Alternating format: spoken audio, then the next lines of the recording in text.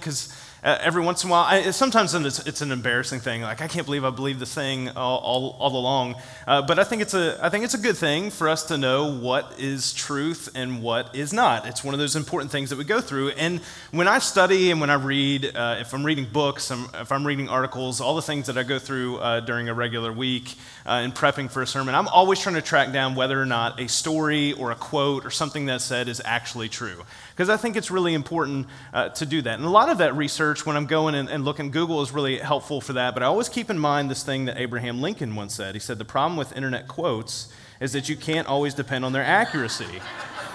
And I don't know why you're laughing at all. I can't figure that out. And it's always important to me to actually figure out like what's true. And it's not just somebody who's using like this great anecdote or this story or this illustration just to prove a point. It's not enough for me just to do that. It's actually got to have some sort of substance or grounding in reality, I think, for it to be legitimate, even if it just kind of helps to tell a good story. It's just like watching a TV show or a movie based on historical events. One of the first things that I do, because I know this by now, is that just because it says it's based on historical events doesn't mean that that's exactly how it happened. And so the first thing I'll do is go on Wikipedia, because everything on Wikipedia is true, and I read that and I look through and see like what actually happened with some of those characters. And it's interesting to me how some people are portrayed, like real people use their real names in a TV show. This happened with a character in Band of Brothers that I looked up, and their family was upset about this, but this person was portrayed in such a way that was not at all consistent with their real life character,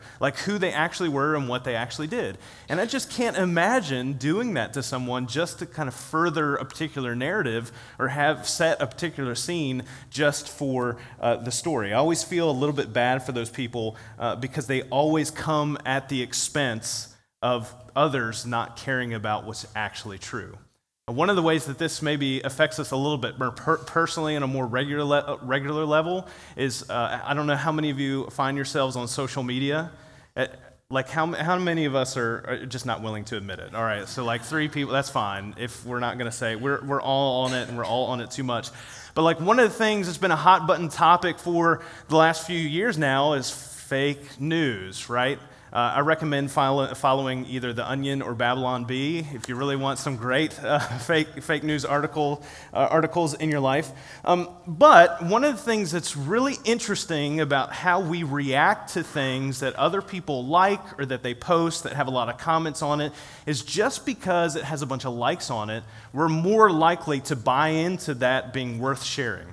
And what we really do, if we don't find out whether or not that's true or see at all the subtleties and nuances of what that article title represents, because let's be honest, most of us don't actually read the content of the article before we repost it, we're just self-propagating confirmation bias, around people. And it really doesn't matter whether it's true or not, just because it says something that we want it to say. And so therefore, it's furthering the narrative that we already want to buy into and believe. It's just one of those things that we do, and this is an ancient technique. Some of you have probably heard the phrase, repeat a lie often enough and it becomes a truth. Maybe you've heard of that. That's attributed to a propaganda from the Nazis. Like that's where that comes from, and how they handled their country and their people and how they got to where they got to be. The thing that we often want to believe for ourselves to be true are sometimes the lies that we tell other people because we're trying to convince ourselves of what we want to believe, not what's actually true. Mark Twain there's a paraphrase of this quote from him, but he says it's easier to fool someone than it is to convince them they've been fooled. What he actually wrote, because I tracked this down, is that the glory which is built upon a lie soon becomes a most unpleasant encumbrance. How easy it is to make people believe a lie and how hard it is to undo that work again. And that's why we're doing this series. That's why we're talking about these things, because it affects, these lies that we're talking about affects how we believe things, how we view God, and how we view our world. And it affects how we live out our faith, how we are disciples of Jesus. And I don't think people are being willfully vicious when they perpetuate untruth in their lives, but it's more tied to the story that we want to be true in this life. And this is especially true for the lie we believe that we're talking about today, because on the surface, it seems to provide an all-encompassing solution to the problem of pain and suffering, and it's told by well-meaning people, but it's not true. And so here it is, unless you already saw the title on the program when you came in this morning. It's this lie, that God won't give you any more than what you can handle. And let me pause for a second. I don't know, some of you came in here this morning, you're like, I'm looking for something actually that maybe is a little bit more encouraging than this. To say that this phrase, maybe that I'm kind of holding on to right now, is not true. And I don't know how helpful this is, but stick with me, because by the end of this, I think what you'll discover is what is true is actually more comforting than what this phrase represents. Bad things happen. And so we often try to make sense of those things and try to figure out what God's role in those things are, what God's grace in those moments are. And so we'll say things that seem to be comforting and seem to be something maybe we've read in the Bible somewhere or somebody's preached somewhere. The oldest writing we have in the Bible is the book of Job. And the entirety of that is dealing with the problem of pain and suffering and how God interacts with Job on that. But it also deals a lot of the content, most of the content is about Job and his friends dialoguing about them trying to be helpful in giving Job perspective on his pain and suffering, and we find out at the end that they're just dead wrong because they're just trying to explain that pain away. And so this phrase is well-meaning in some respects, but it's not all that helpful in the moment, because even if there's a little bit of truth, and that often happens with these types of untruths, there's a little bit of truth associated with it, it's never comforting to dismiss the legitimacy and the significance of the pain that we're feeling in the moment of our suffering. And as comforting as it may sound on the surface, like I said earlier, the truth is way more comforting. And that's why it's so important to actually know what the Bible says, to know what it says in its context. And so this is a side note plug. At the beginning of this year, we talked about Core 52. And if you don't know what that is, I want to encourage you to go to velocitychurch.info, click on the card that says Core 52, and read more about that. It's all about raising our awareness of what Scripture actually says, raising our Bible IQ, and so would love for you to join in with us for that. So here's the thing. Where does this phrase come from? God won't give you any more than you can handle. There's actually a verse in the Bible that this sounds like it could be from. And so in 1 Corinthians chapter 10, verse 13, that is the verse where this phrase comes from. But I'm going to start in verse 1 of chapter 10 because the context that Paul sets up for his Corinthian audience is important to understand where he's going with verse 13. All right, so 1 Corinthians chapter 10, that's the text that we're going to be in primarily this morning, starting in verse 1. Paul says, "For I do not want you to be ignorant of the fact, brothers and sisters, that our ancestors were all under the cloud and that they all passed through the sea. They were all baptized into Moses in the cloud and the sea, and they all ate the same spiritual food, drank the same spiritual drink, for they drank from the spiritual rock that accompanied them, and that rock was Christ.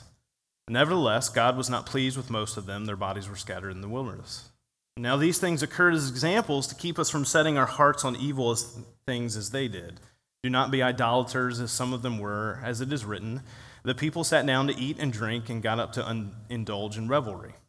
We should not commit sexual immorality, as some of them did, and in one day 23,000 of them died. We should not test Christ, as some of them did and were killed by snakes. And do not grumble, as some of them did and were killed by the destroying angel. These things happened to them as examples and were written down as warnings for us, on whom the culmination of the ages has come. So if you think you are standing firm, be careful that you don't fall." And here comes verse 13. "No temptation has overtaken you except what is common to mankind, and God is faithful. He will not let you be tempted beyond what you can bear. But when you are tempted, he will also provide a way out so that you can endure it." So at best, and I was talking with my friend Richard, who's another friend in ministry, he's in San Antonio, and I was telling him about our sermon series and what I was preaching on this morning, and we were talking about that a little bit. And like he puts it, at best, God won't give you any more than what you can handle is Scripture adjacent.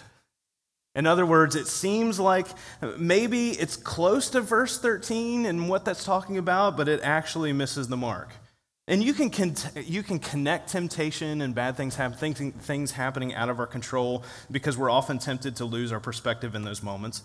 But what Paul is actually talking about here is that when it comes to sin and temptation, not things that are out of our control, God has enabled us to face those things in such a way that they don't have to roll over us.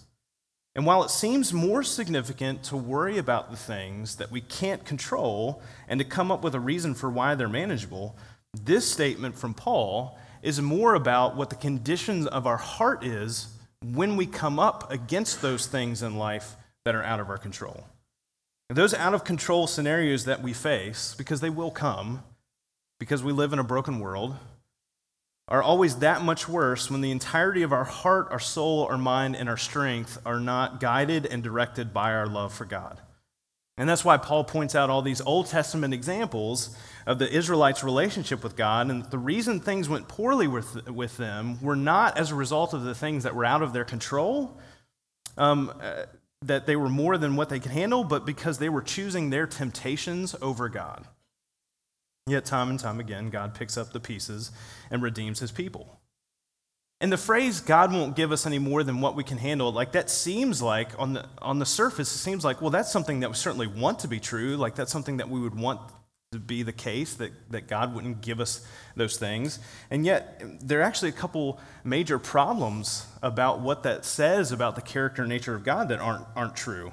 First is it suggests that God gives us those things, which is just simply not true. God does not go out of his way to make us suffer. In fact, it ignores what God actually does give and promises to give us. It ignores what we talked about last week, with that whole introduction to sin in our lives and following our heart and how that's a thing that we mistakenly sometimes buy into when we live our lives. The second thing it says, this phrase says, that's not true, is that you and I are supposed to be strong enough on our own to take on whatever we face in life. And it ignores the fact that we're never told that we have to face what we face in life alone. Individual strength is not a high-value expectation within the context of Scripture when it comes to things that we can't handle, to the things that are out of our control. And the truth throughout the Bible is far more powerful to free us from what holds us down. And so I would love for you, if you've ever heard anybody say this phrase, or maybe you've caught yourself saying something like this in the past before, I would encourage you in your thinking and how you think about who God is and how he interacts with us in our lives to exchange God won't give you any more than you can handle with this phrase. God won't let you go through more than what he can handle. Because that's so much more representative of who God is and how he lives out our relationship with him. When it comes to what Paul is actually talking about in 1 Corinthians chapter 10, verse 13, when we make it about being consumed by what we can't control, the trouble with God won't give you more than you can handle is that it misses what we've been given by God or enabled by God through the Holy Spirit to handle. Because sometimes we have sin on the calendar. But sometimes it's planned. It's something that we know that's a part of our everyday or weekly or monthly or yearly routine. And when we add that to the other situations that are as a result of the sin of others or just the broken consequences that we face in this world, that's when we are most overwhelmed. God's promise, however, is that he's shown throughout the whole of Scripture is that not only does he continue to show up, he promises through Jesus to redeem all things. And so there's a particular attitude that we get to face things in life that we can't control, is that God won't let us go through anything that he can't handle because he's always there and because he's always taking care of those things through Jesus. We always know the ending, and that helps us to construct the narrative of our life, not just to perpetuate a particular story, to manipulate others to our favor in the narrative we desire for our lives, but because it's the ending that God ensures. And in every one of those moments in which we're reminded of this truth, we gain the perspective of faith that we need. And that's what makes the origin of this phrase so fascinating to me, that the content of 1 Corinthians chapter 10, verse 13, no temptation has overtaken you except what is common to mankind. And God is faithful. He will not let you be tempted beyond what you can bear. But when you are tempted, he will also provide a way out so that you can endure it. It's always interesting that gets summarized in such a way that misses the point. Not only does God not tempt us, but he's faithful to not only not allow us to experience more than we can bear, which is a different standard than what we can handle, but when temptation does come, he's already promised to provide us a way out to endure. In James chapter 1, verse 13, James writes, "When tempted, no one should say, 'God is tempting me,' for God cannot be tempted by evil, nor does he tempt anyone. But each person is tempted when they are dragged away by their own evil desire and enticed. Then, after desire has conceived, it gives birth to sin, and sin, when it is full grown, gives birth to death. Don't be deceived, my dear brothers and sisters. Every good and perfect gift is from above, coming down from the Father of the heavenly lights, who does not change like shifting shadows. He chose to give us birth through the word of truth, that we might be a kind of first fruits of all he created. So here's the key. We don't have to live life enslaved by the desires that break our lives and our relationships with others and with God. In fact, God gives every good and perfect gift to us through Jesus, so that does not have to be the case. And that's the good news of the kingdom of God living that Jesus makes possible. And not only is God with us through those moments, we have each other to help along the way. In Galatians chapter 6, verse 1, Paul writes, "Brothers and sisters, if someone is caught in a sin, you who live by the Spirit should restore that person gently. But watch yourselves, for you also may be tempted. Carry each other's burdens, and in this way you'll fulfill the law of Christ. If anyone thinks they are something when they are not, they deceive themselves. Each one should test their own actions. And then they can take pride in themselves alone, without comparing themselves to someone else, for each one should carry their own load." At first glance, it may seem like Paul's kind of mixing things up here. Well, hold on, we should bear each other's burdens, but each one should carry their own load. So which is it? I mean, is there something going on here that we're missing? And one of the things that may be helpful to know is that Paul is using two different words in this occasion, because some translations you've probably read in the past would use the same word for this. And he's using two different words to describe two different things. We're called to be with one another for confession and repentance and accountability. We're also called to watch that we don't put ourselves in a position to be tempted, but the burdens that we're called to help each other carry, those are the very things that well-meaning or sometimes frustrated Christians might say to another that God doesn't give. And yet we know there are things that we face in this life that are too big for us to handle on our own. And while it's not God giving them, you and I are definitely going to, at some point in our life, bear the brunt of one of those burdens. And that's why one of the many reasons why being a disciple of Jesus cannot happen outside of community. Because God gives the gift of each other to help bear what we can't handle.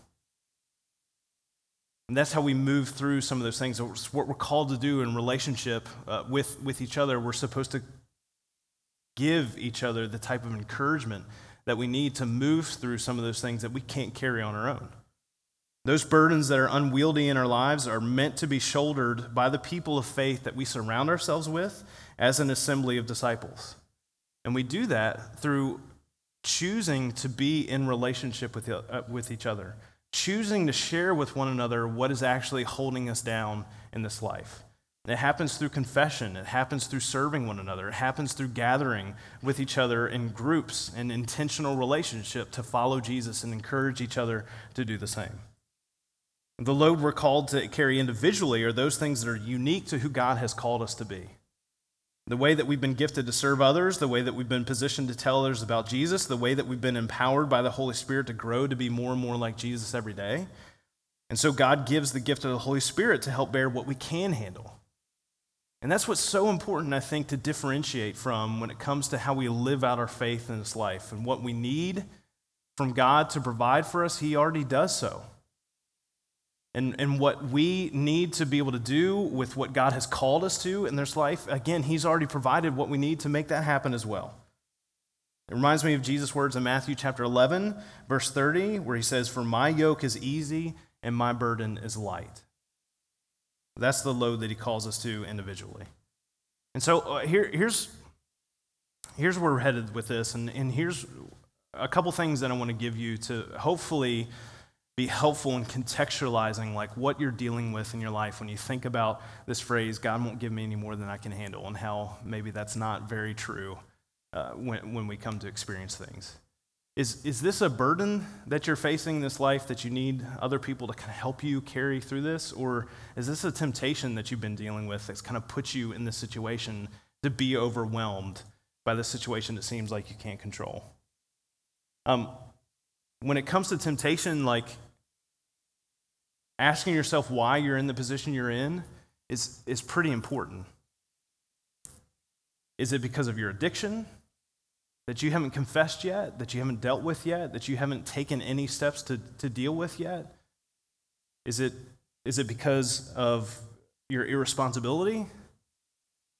Just not putting things into place in your life that you know better than to do, but you kind of keep finding yourself in the same rut over and over and over again. It seems overwhelming, but it's really because you just haven't made the decision and followed through with it that God has called you to. Is there something maybe that you've done to arrive in this position, along the way, and you look back in life and say, oh, well, one of the reasons I'm here is because of this decision I made a few years ago. And to recognize that and see how God has enabled us through the Holy Spirit to live a new life, to rewrite a different story, and we can move forward from that. Or is this in a wholly different category, and is this a burden that I really can't handle? This is a situation that's out of control. Maybe it's as a result of somebody else's sin against you. Maybe it's just because we live in a world that's broken by circumstances, whether it's the loss of a loved one or the loss of things that we desire or need for life to move forward in this life. Like, is it that kind of thing? Because if it is, it means that God has already written the end of that story. And in that moment, and in that situation, not only can we be encouraged by that truth, but we know that the relationships that we have each other are meant to help shoulder those burdens along with us. And this is not to say like God has taken care of it in a flippant way, because one of the things that I say every time when I'm meeting with somebody, just about every time, if it's a pastoral counseling situation and I'm dealing with somebody who just seems like they're overwhelmed by some of the things that are going on, is one of the primary questions I ask is what's actually true about the situation right now? Not about what might happen down the road, not about what could happen tomorrow, but what's true about what is happening right now? Because I can tell you with confidence that what is true right now is that God is with you, God cares about you, and God has already known that you were going to be here and has already provided a way through this. Ultimately, spiritually through Jesus, but even through the people and the situations that you have surrounding you in your life. God is there and he's taking care of that. What is true about what's actually going on in your situation? And then secondly, what has God already promised for you in this situation? That's one of the things that's so important about upgrading our Bible literacy and knowing what God has to say in his word about those things, because part of it is to know and understand what he's already promised for us. God won't let you go through more than what he can handle. And regardless of what we think we might need to have with our story, God's already written your story. And he's already let us know what the ending is through Jesus and what he's accomplished for us. Later today, and maybe I'll share a little bit about this more. I found out this morning we're going to have a couple baptisms later today. And so I'll share a little bit about that maybe more next week. And every time that happens, that's an overwhelming thing to me. Because that is the moment when we say yes to God, that all the things that hold us back, all the things that weigh us down are washed away. I mean, that's the picture that we're given in Scripture. That's what that symbolizes. And that's one of the joyful moments that we get to celebrate. And so what I want to encourage you is, as a Christ follower, as a disciple of Jesus, like, be reminded of that truth, of what God has already done for you, what he's already promised is true for your life. And if you're not, like, maybe that's not a thing that you've experienced yet in your faith journey and seeking out God, I want to encourage you, like, there is a moment, there is a step that we can take in our faith journey where we can look at the circumstances of life in a wholly different light because of what God has already done for us. God won't let you go through any more than what he can handle. And he proves that through the death, burial, and resurrection of Jesus. And he invites us into that same narrative to be able to live that out in this life, to then experience that with him in eternity in the next. Let's pray this morning. God, as we as we face maybe some things in our life, maybe there's some people this morning that are facing what seem to be overwhelming odds. God, we just ask for the reminder of your promises in those moments, that we can see countless examples through Scripture of how you continually not only empower us to be able to move through those things, but you take care of both sides of the equation. That even when we don't have the strength, you show up with your strength to make it happen. And God, we thank you for that truth. God, we ask that you give us the strength that we need through your Holy Spirit to hold on to it. And God, we ask that when it comes to the things that we can control in our life, the things that always make the situations that we go through worse, the temptations that we face, that we start to see ourselves in a different light as those who are redeemed by Jesus, that we're called to a new creation life that makes a difference in our perspective and how we handle the things that come our way. God, we ask that as we seek to serve and love one another as a church family, as we seek to serve and love our community around us, that we start to recognize the part that we play in helping to bear one another's burdens as we carry our own loads, how that makes such a difference in the lives around us.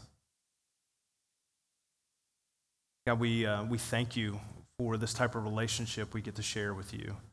And just in Jesus' name we pray. Amen.